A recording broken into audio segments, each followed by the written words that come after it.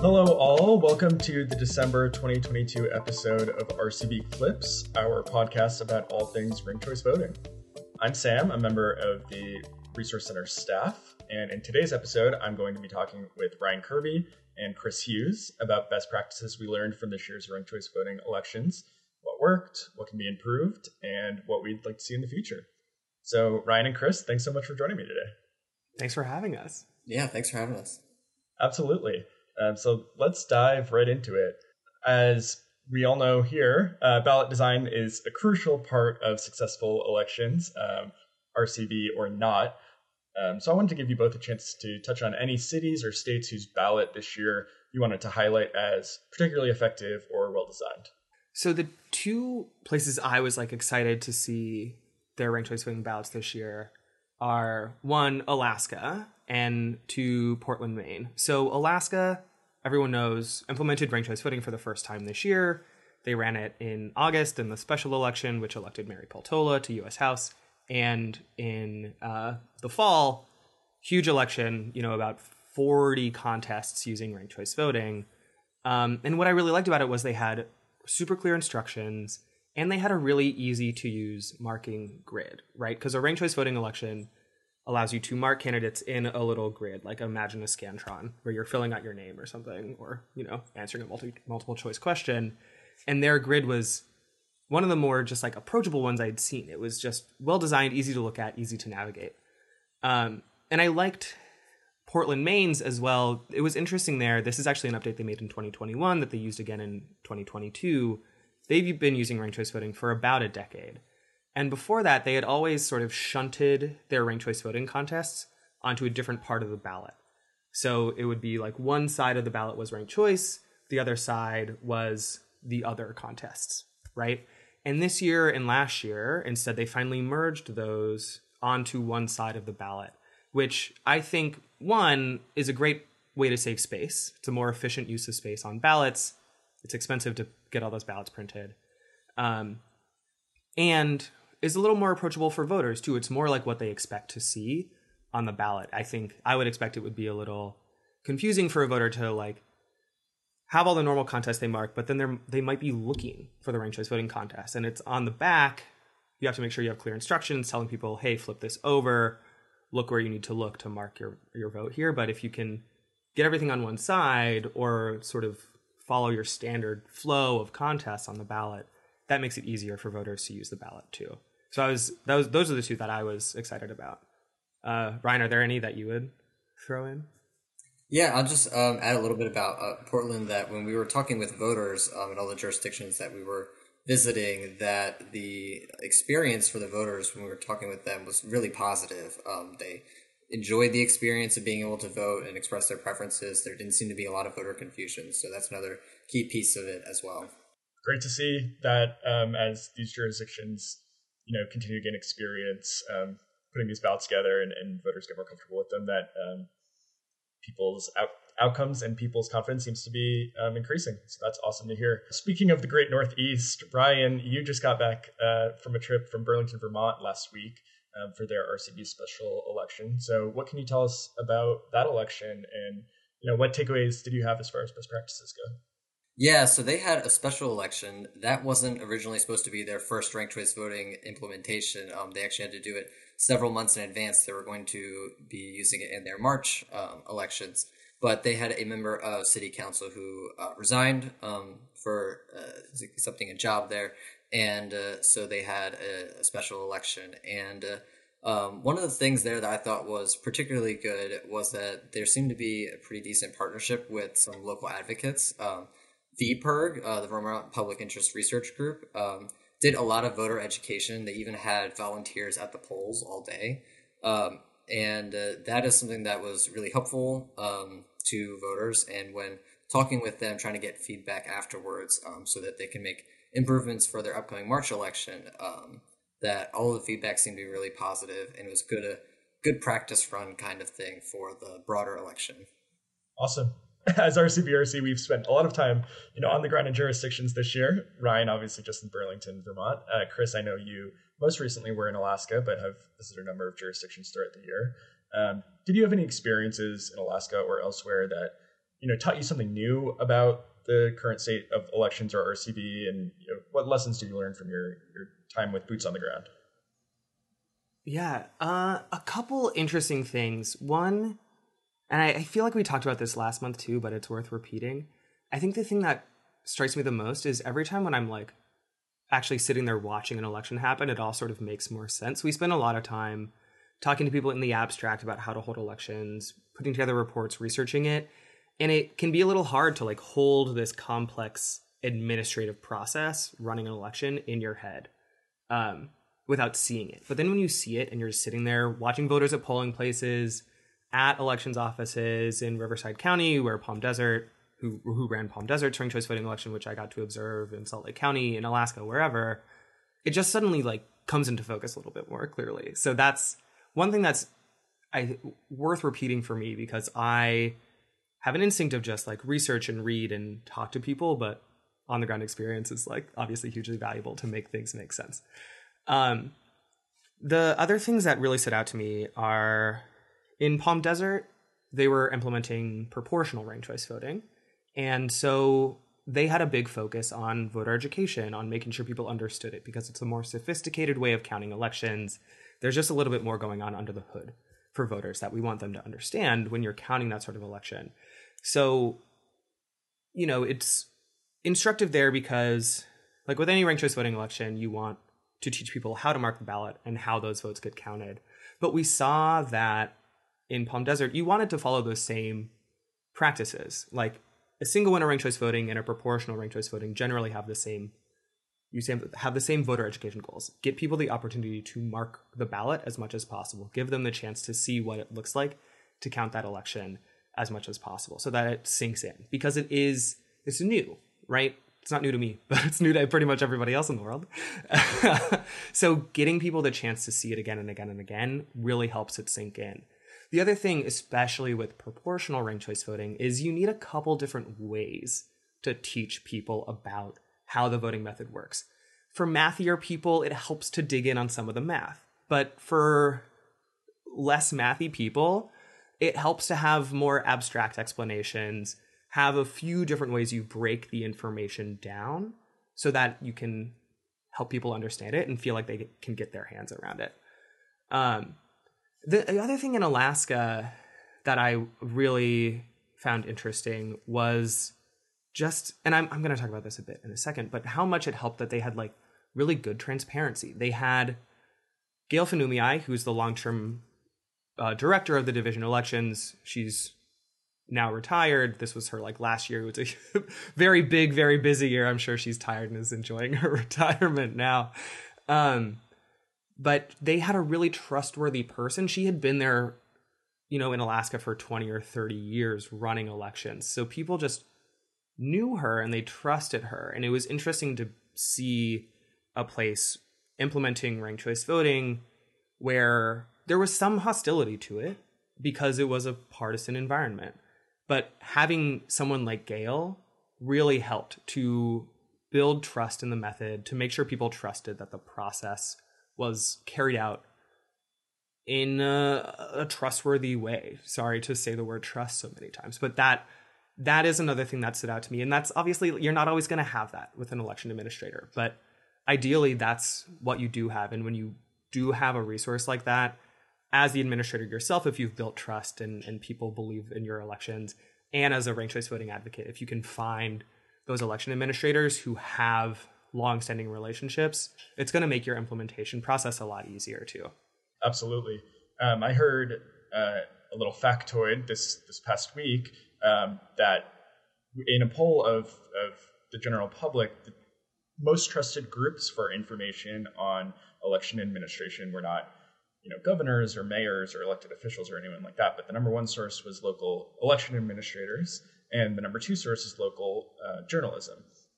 So I'm wondering if, in your experience on the ground, you saw that play out where with people turning to election admins for questions on RCV and any concerns, and if so, how do we use that as a resource to continue building trust and confidence in RCV with the general public?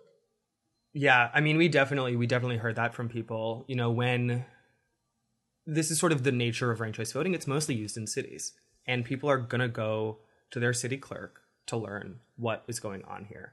And we've seen this overall, not just in ranked choice voting, but we've seen these sorts of poll results over and over again, that like the person literally geographically closest to you is someone who you're going to trust a little bit more when you're learning about something.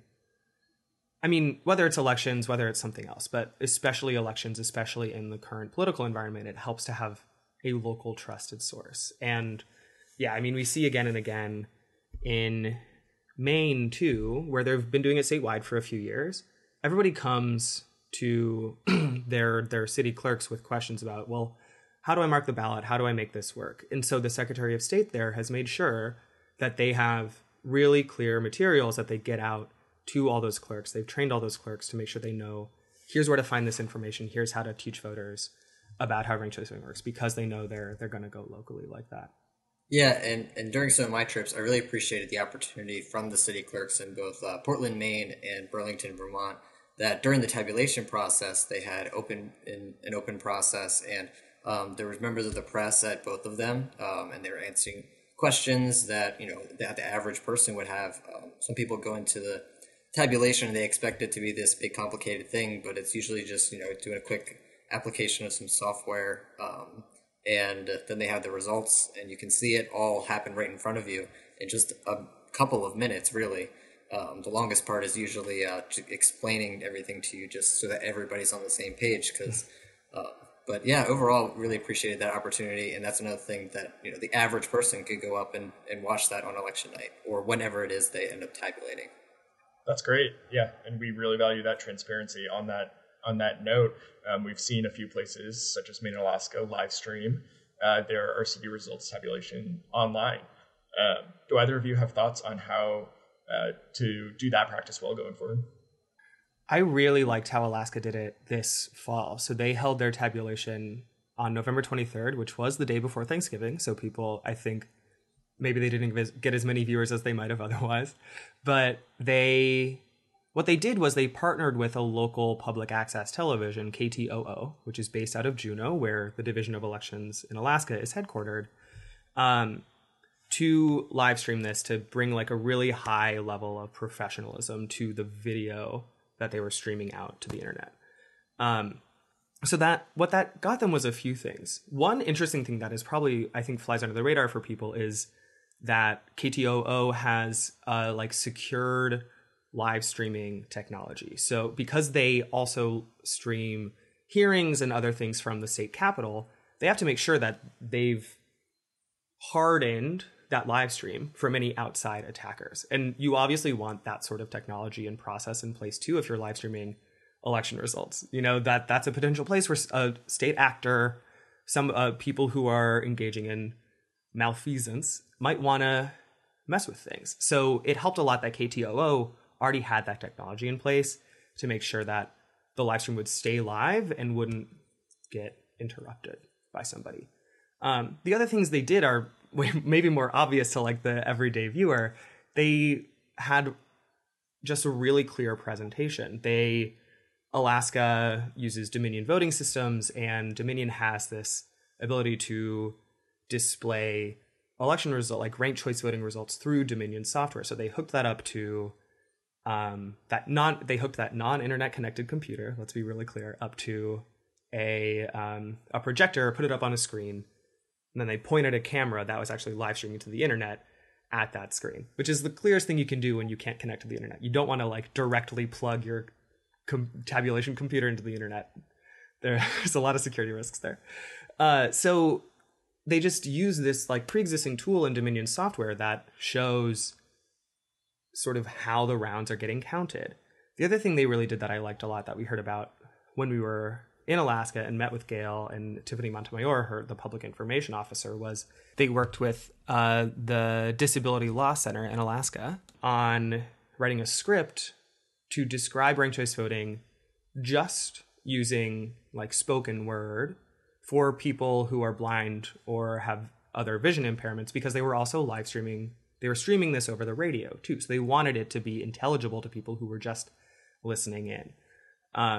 So that was one thing that I was excited to hear about, that they had written this like blind accessible script to describe ranked choice voting just using words. Because as anybody who maybe listened to this podcast knows, we always say it helps to have visuals, but not everybody can see those visuals. So having a clear script like that is really great. So I'm going to rely on the work that Alaska did going forward to make sure whenever I'm describing this that I'm using accessible language to people. Those are the few things that I was really excited to see that Alaska was doing and doing well. Great. Ryan, anything to add to that? Yeah, I watched parts of the main live stream. They did theirs on Facebook Live, so that's kind of anything that anybody could kind of do. So that kind of easy access for them. And one thing that I really appreciated that they did is the Secretary of State, Shenna Bellows, she came over to the camera and periodically would talk to whoever was viewing and address some questions that popped up in some of the comments that came through, but also just talked through what the process was that they were doing and provided timeline updates as well. So that you got a sense of where they were at, what they were doing, and how long it was going to be, just to go through that process for them. So that was helpful as somebody who was watching from hundreds of miles away. Absolutely. That's a great resource. And so on a similar note, when we talk about the actual round by round results, what did y'all see from whether it's jurisdictions or the media or independent actors who did a great job sort of displaying those round by round results, both in ways that are detailed and good as a resource for folks like us going forward, but also just who were able to make it easily digestible for the general population. So one of the things that I had seen, so in looking at Maine, the New York Times was covered that one, and they had a display showing the initial round and then the final round because there are only 3 main candidates. So it ended up being 2 rounds that you could see where the plus, the minus, where the ballots went. So that was helpful as well. And then for Burlington, when they just had their election results, they posted just the PDF readout of where all of the ballots went. They actually ended up having a winner in the very first round, but they went forward with the tabulation anyway, so you could see, how it would have gone if they ran down to a top 2, which is another best practice that we encourage as well. Yeah, the other place I was excited to see in Alaska, the Anchorage Daily News did some good visualizations locally as well. And it's interesting because we haven't seen many national news desks do much to visualize ranked choice voting specifically until this year. So it was exciting to see the Times and Washington Post do this too, but I was also pretty gratified that local news, maybe I'm being condescending, Anchorage Daily News is the statewide daily in Alaska, but that we had state and local papers doing this sort of visualization as well. I was excited to see that. I liked their work. The other thing too is, of course, Fair Vote worked with RC Viz, Armin, who was on a few episodes ago, to put together a visualization of all the Alaska results too. So I think that was another great resource that we could point people to, that Fair Vote could point people to, that anybody working on ranked choice voting could show to people and be like, hey, here's a really accessible and easy to understand visualization of ranked choice voting results. That's great. Yeah, I would like to just give a hand to the state of California, and I believe Alameda County in particular has a great website with very, very detailed reports on each round, each individual round of all of the ranked choice voting elections, ranging from the big ones, the huge mayoral races that everyone's watching, to the little board of education races, which are also very important, of course. But they, I think, can really be a great blueprint for less accessible to the general public, but in terms of internal tracking, I think really they were a paragon of how to collect all of your disparate results from every little jurisdiction, host them all in one place, and be really detailed. And I think that's something that states can emulate as a great resource going forward. So another question, I had the pleasure, if you want to frame it that way, of being in collection rooms in November 2020, which obviously was an election that was heavily affected in many ways by COVID-19. I was personally in Connecticut at the time, and we had record levels of mail-in ballots and alternative forms of voting rather than going to the polls. Now having a couple of cycles of experience helping to administrate elections in a post-COVID landscape, did you notice any differences this year compared to last year or fall of 2020 in terms of what the tabulation process looked like, how results were coming in, or anything else? It's an interesting question. So what we generally heard from people that there were, they had fewer mail ballots coming in. I think that's the big thing that we saw was people were returning to vote in person at the polls. And I think that's for two reasons. One, people feel more comfortable showing up to vote in person now than they did in 2022 or in 2020. And it's gotten harder for states to say it's an emergency, we have to send a ballot to everybody. Because that's something that a number of states did, right? Is they could somehow proactively say, whatever, due to however their election law was written, we're going to send a ballot out to every single person. So you saw way more ballots coming, or mail ballots getting cast. And that I think naturally has fallen back to what I gather is just above pre-pandemic levels. I think we were sort of already riding this wave of increasing vote by mail ballots. I think we're going to continue to see that, but way more in-person voting. That's my big headline. Yeah, I would say compared to 2020, and talking with some of the election officials and election boards in Portland, there was definitely more in-person voting than they might have expected. And there was a little bit of a line at some of the places that we were watching, which is a little bit good and bad. Good, exciting to see so many people that were excited to vote. And there were a lot of new registered voters, which is also very exciting. But there's always a staffing issue, and particularly in election administration. So this is also a shout out to encourage you to sign up, volunteer next election cycle to be an election judge and help out. Do it.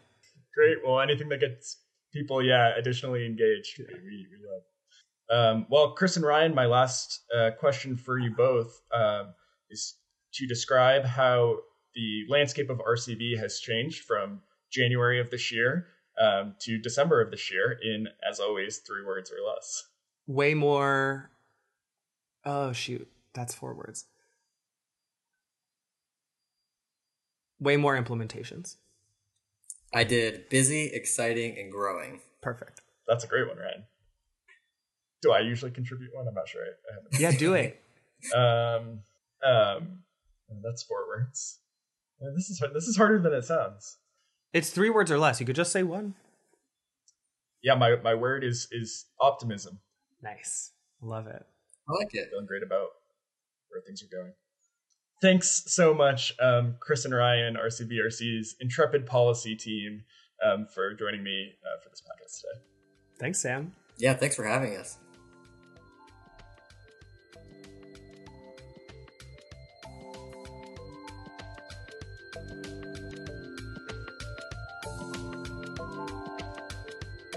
And now for this month's final round, where we share an interesting bit of trivia, useful tidbit, or just something we thought was cool for folks to know about ranked choice voting. Here's Rosemary Blizzard with this month's final round. Did you know that voters in Portland, Oregon adopted proportional ranked choice voting this fall? Portlanders voted 58-42 to adopt a set of comprehensive reforms to their city charter, including changing the structure of city government, expanding the size of the council, moving to multi-member district elections, and using proportional ranked choice voting. Portland is the first major city to adopt this method of voting in nearly 80 years. Starting in 2024, Portlanders will use proportional RCV to elect a 12-member council using 4 3-member districts. This landmark adoption makes it this month's final round. Thank you for joining us today for our December 2022 RCV Clips episode produced by the Ranked Choice Voting Resource Center. You can find our show anywhere you listen to podcasts. Make sure to subscribe to the show for the latest episodes and updates. Please take a minute to rate and review us on your favorite podcast platform. For more information about the Ranked Choice Voting Resource Center and Ranked Choice Voting, check out our website, www.rcvresources.org. The production of this podcast is supported by the generosity of our donors. Donations can be made directly on the website or by texting Donate RCV, all caps and all one word, to 51555. Please don't hesitate to contact us with any donation questions at donate@rcvresources.org. Follow us on Twitter and Instagram at RCV Resources and on Facebook and LinkedIn at Ranked Choice Voting Resource Center. Our theme music is Flutterbee by Poddington Bear. Until next time, I'm Sam Prescott on behalf of the Ranked Choice Voting Resource Center.